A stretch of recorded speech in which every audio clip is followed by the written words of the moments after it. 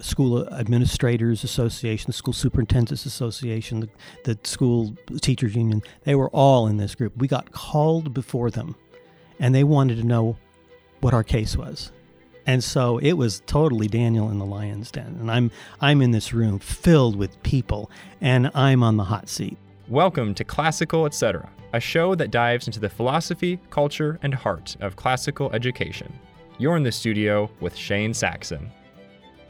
Thank you for joining us for this episode of the Memoria Press podcast. Today I had the absolute pleasure of sitting down with Martin Cothran, who was a lobbyist for classical education during the 90s, and he shared some war stories from his battles for classical education that were astounding and a pleasure to listen to. So here's our conversation. All right, so you mentioned in a previous episode that there was a period in time in the 90s where you became really a spokesman for real education in the state of Kentucky, and I'm interested in that story. How did that come about? How was Mrs. Lowe involved? What was going on at that point? Yeah, well, our state had a court case was filed. It had to do with the inequitable distribution of tax money in different districts. You have poor schools, and they didn't get as much money as big schools, which was a legitimate issue. But then in a very active court decision, they basically struck our whole system of education down, which, and this was all planned. We found out later that there were people involved in this who wanted to change it in a certain way. And so a little bit of conspiratorial there, you know. And so these people came in, and I would go to some of the talks that these people would give about what they're going to do with education in Kentucky. And we're not so concerned with knowledge, but we're concerned how you use knowledge. And I'm sitting there forming questions in my mind. Wait a minute. Well, if you don't have any knowledge, then how can you use it? That sort of thing. And so the legislature passed this. Passed this most sweeping education reform measure ever passed by any state, and with, of course, a huge, the largest tax increase in Kentucky history. And we were all suspicious, I think, and we started reading the legislation. And Cheryl read that legislation. I mean, this was a big bill. She read that thing cover to cover. She knew exactly what was in it. And so she started writing about it and talking about educational progressivism, which was not a term I was familiar with. And so what we eventually realized out of all this was that that this was a bill with very much an agenda. And so I didn't know it at the time, but this was in 1989, 1990, when you had what was called, people my age, maybe a little younger will remember outcomes-based education. That was the buzzword at the time, which was just a new label slapped on the same thing that was tried in the late 60s, early 70s with the new math and the open classrooms. And 25 years before that in the 40s, late 40s and early 50s with the life adjustment movement, the second round of the progressive education movement. And then in the 1920s, the very first round of education reform. What does that style of education look like in the classroom? I'll paint the picture so that we can visualize. So what progressivism is based on this emphasis on psychology that develops at the end of the 19th century. And you see it in people like Dewey, the philosopher William James, who basically wanted to apply psychological principles in the classroom. And so the term child-centered education, this has always been sort of the clarion call for the progressive education movement, that they want to fit education to the child rather than fit the child to anything. I think I said last time we talked that they were interested in developing the child, whereas what classical education wanted to do before that was to form an adult. And so you have all these psychological principles, and what that developed into, for various reasons, was whole word methods of reading instruction, methods of math instruction that tried to do away with drill and practice and memorization and those sorts of things. Those are one of the things we heard over and over again in the rhetoric that came out of our education reform was that we want to emphasize higher order skills, not lower order skills. Because they took Bloom's taxonomy of learning, where he was just talking about how at the lower levels you do more basic things, lower order skills, memorization, all these things. Or at the higher level, it's analysis and creativity. And so what the progressives did was misinterpret Bloom's taxonomy. And they interpreted it as saying that the higher order skills are good and the lower order skills are bad, which was a nonsense. And so Cheryl and I both read a book called Educational Wastelands by Arthur Bester. And this guy is the guy who knew what was going on back in the 50s, and we realized it was the same thing going on in Kentucky in the 90s. And so we took a lot of Bester's ideas and we applied it in our situations. So this became a big, huge fight. We were saying, look, this is a back away from basic skills is what you're doing, and this is going to have consequences. I was in public policy at the time. I was getting calls in my office from teachers fourth grade teachers. I got a whole bunch of calls from fourth grade teachers who were saying, I'm getting kids in from primary school and they don't know their basic math facts. They don't know how to read. They don't know basic stuff. And the whole emphasis on content, knowledge was being sacrificed as well. So on both sides of the arts, science, skill, content equation, kids were suffering because knowledge was not important anymore. It was how you use knowledge. So they weren't teaching them just basic history facts, basic all this stuff. So this is what was happening. So my organization at the time came up with standards. We decided that we were going to fight the standards. All the education establishment people who really didn't like it but wouldn't say so were coming to me and say, you need to attack the tests and you need to do all that stuff. And so we came up with alternative standards based on some of Bill Bennett's writings and the Core Knowledge Foundation and all these places, and we published them. Do you remember what any of those standards were? They were just basic things, algebra, geography. And so the state's two largest papers printed our standards and the state standards side by side, and everyone liked ours. So there was a big blowout meeting in the whole every media outlet where I presented those standards to the state, some state committee. And from then on, it was a knockdown, drag-out battle. I would leave my house in Danville, right in the middle of Kentucky. I'd go to Russellville to do the 9 o'clock radio show. I'd go to Hopkinsville to do the noon show, some other interview in the afternoon, and then a town meeting where hundreds of people would show up in the evening. So we just barnstormed the state, and Cheryl came on a lot of those things. And we created a big problem for them, and they ended up eventually, it didn't all happen at once, but we won the fight. And in fact, one of the establishment people who was in all the secret meetings on the other side trying to fight us, she came to me one time, she said, I just want to know that Bob Sexton, he's deceased now, who is leading the fight to promote these reforms, and it was a lot of promotion, a lot of advertisement. He told me the other day that you all are framing the issue. I mean, we were beating them. We beat them good, So it was a lot of fun, too, for that cause. But, of course, in that process, we are developing our own ideas about we know what it shouldn't be, but what should it be?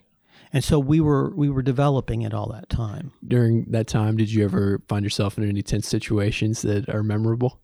Well, okay, so one day I get a call from the Partnership for Education Reform. Okay, this was an alliance between Humana, UPS, and Ashland Oil, and they were putting a lot of money into promoting these reforms and how great they were, and how this was going to change everything. And of course, they didn't like what we were doing, and so all the people who were anybody in education in the state were members of this. The School Administrators Association, the School Superintendents Association, the School Teachers Union, they were all in this group. We got called before them, and they wanted to know what our case was. And so it was totally Daniel in the lion's den, and I'm in this room filled with people, and I'm on the hot seat, and I have to answer questions. And I heard back from several people that you did a great job, So we were able to articulate our case, and they knew we had a case. And we were just articulating some basic fundamental things about education. Yeah, what were they asking you? I mean, do you remember what the questions were? Well, I don't even remember now, but I mean, we were just able to articulate the importance of basic skills, the importance of teaching knowledge to our children, the importance of not letting tests take over everything. We have that problem today still. High stakes testing was the big buzzword in that movement, and we said you can't take tests that don't even measure knowledge and think that that's going to fix everything. And, so 10 years later, those tests were gone. And, it took us a while, but we were able to do it. And do you see some of that rhetoric? I mean, still today, you've mentioned that you have, but can you identify where it still exists in maybe Kentucky or just the states broadly? Yeah, well, I was sitting in my chair at home next to the fireplace, where I like to sit, and I was reading a newspaper, and it was about some superintendent a few counties away who was talking about, we're going to stop this sit and get kind of education, and we're going to start teaching them thinking skills and creativity and all this stuff. And I'm sitting there rolling my eyes because this is what we fought, 25 years before that. And I was sitting there, and my wife was doing dishes, and I said, it's back. And she was washing a big knife, and it was a soapy knife, and she turns around with this knife, and she said, what is it? I don't read minds, which she tells me all the time. So I said, okay, dear, okay. What I mean is the education reform monster that comes out every 25 years, it's back. Listen to this. And it was the same rhetoric again, and all of a sudden, here comes Common Core. And which, and Mrs. Lowe didn't necessarily dislike a lot of what was in the literature standards and the math standards, which are the two things in Common Core proper. But it's what they did with them. It's how they implemented them. It's how the textbook companies changed them. So this education reform monster I'm talking about, it goes away. It comes back every 25 years. It's run off by parents and older teachers with pitchforks and torches. Back to its lair in teachers' colleges. This is where the two worst aspects of our education establishment are the teachers' colleges and the textbook publishers. They're just awful, and the professional standards boards, I should say, because they don't even know what education is. They don't know what teaching is, and yet they're putting you through these hoops and thinking they're making you a good teacher when they're not. So what do normal people like myself do when these agendas are rising back up? I mean, how do I affect a situation when education reform is starting to make headway in a state or local? Well, I think number one, you need to understand what education truly is so that you can see it's counterfeit. In banking, I was in banking for about 6 years. When they're trying to teach you about counterfeit money, they don't give you counterfeit money. They give you real money over and over and over again. You learn the feel of it. And then you can identify counterfeit money just from the feel of it. You need to be able to identify bad education just from the feel of it. And I think that knowing what good education is, and knowing how to identify some of the tropes that you hear from these education reformers all the time, such as we need to learn how to use knowledge, that nonsense, and all these others. They're very good with slogans, and so the higher order skills, lower order skills thing. When I used to go around barnstorming the state, I would have this image I would put up on an overhead, and it would have all these things that they used to say, that they said, the higher order, lower order, the content, subject heavy versus the child centered, but these dichotomies they like to draw on. But I said, and they're all nodding their heads because that's what they've heard in their parent teacher meetings. They're all nodding their heads. And I've put something over the bottom. I take the bottom weights from the 1940s, from a 1940s text from a teacher's college somewhere. So you need to know all those things also because they're just repeated. You got to just learn 4 or 5 things, and that's all you need to know. And they repeat them endlessly. That's your secret. You've only ever known 5 things. I've only known 5 things. That's all I ever know, and I know how to identify it. Yeah. And so your experience in that was connected to the establishment of the school here, or was it the school that you started? Yeah, well, it finally came down to, when we saw what education wasn't, and we realized what it was. That's when Cheryl became inspired to start a school, and I was actually had started a school just a couple of years later of my own that's still there, and trying to establish classical. We had read the Douglas Wilson book, and so we tried to establish those schools, and as we did it, we kind of realized what education was, but we still didn't totally know what it was until we had done it for a while, and read further. And realize that it wasn't just Dorothy Sayers' 3 stages of learning. It was the great books. It was the great literature of our civilization, the history, all that sort of thing that was important. And so that's what we focused on. You mentioned that she wrote 4 articles. Mm-hmm. I think that are influential for you. Was it a concerted effort between both of you at that time as you were kind of fighting this? Or? She was working with some mothers. There were some mothers who were concerned about this, and they had their own little group. And then I was I was a professional policy person working with the legislature, so it was a kind of a convergence. Really, we were kind of coming from different places. And they were effective because they were mothers and they were lobbying the legislature. And I kind of already knew how to do that. So, I'm a registered lobbyist to this day, and we were able, partly not only because of the arguments we had, but because we had some expertise in actually legislative action, and that's why we had the impact that we did. I don't know if most people who are really passionate about education would know where to start if they started to see legislation coming down the pike Mm-hmm. that had a message that was against what they valued and treasured. How do you start to make change in that? Well, there's some tricks there. I knew how to write a press release because I had done it so many times. I was an editorial editor on our college newspaper at the University of California, so I knew some tricks. How to write a simple press release. How to do a soundbite, how to use a metaphor. This is kind of interesting. I had a sheet that it was double-sided, and I had just written down all the different kinds of things: cooking, mechanics, airplanes, and I just had these things on. So I would come up with a metaphor, and so when we had. When the state had commissioned some experts to study its testing system, which was very controversial, and we were, of course, opposed to it, they came out with the report came out with some very critical points about it. So I said, this new report has driven a stake through the heart of the test. So a reporter calls me. He says, "Oh, vampire metaphors now, huh?" and so just there's little link, and again, those are things you learn from a classical education is metaphors and the way to state something and to make it. I mean, to the point of humor. I mean, there was something I had written I had been lobbying against and writing about and I was using the metaphor of this thing being dead.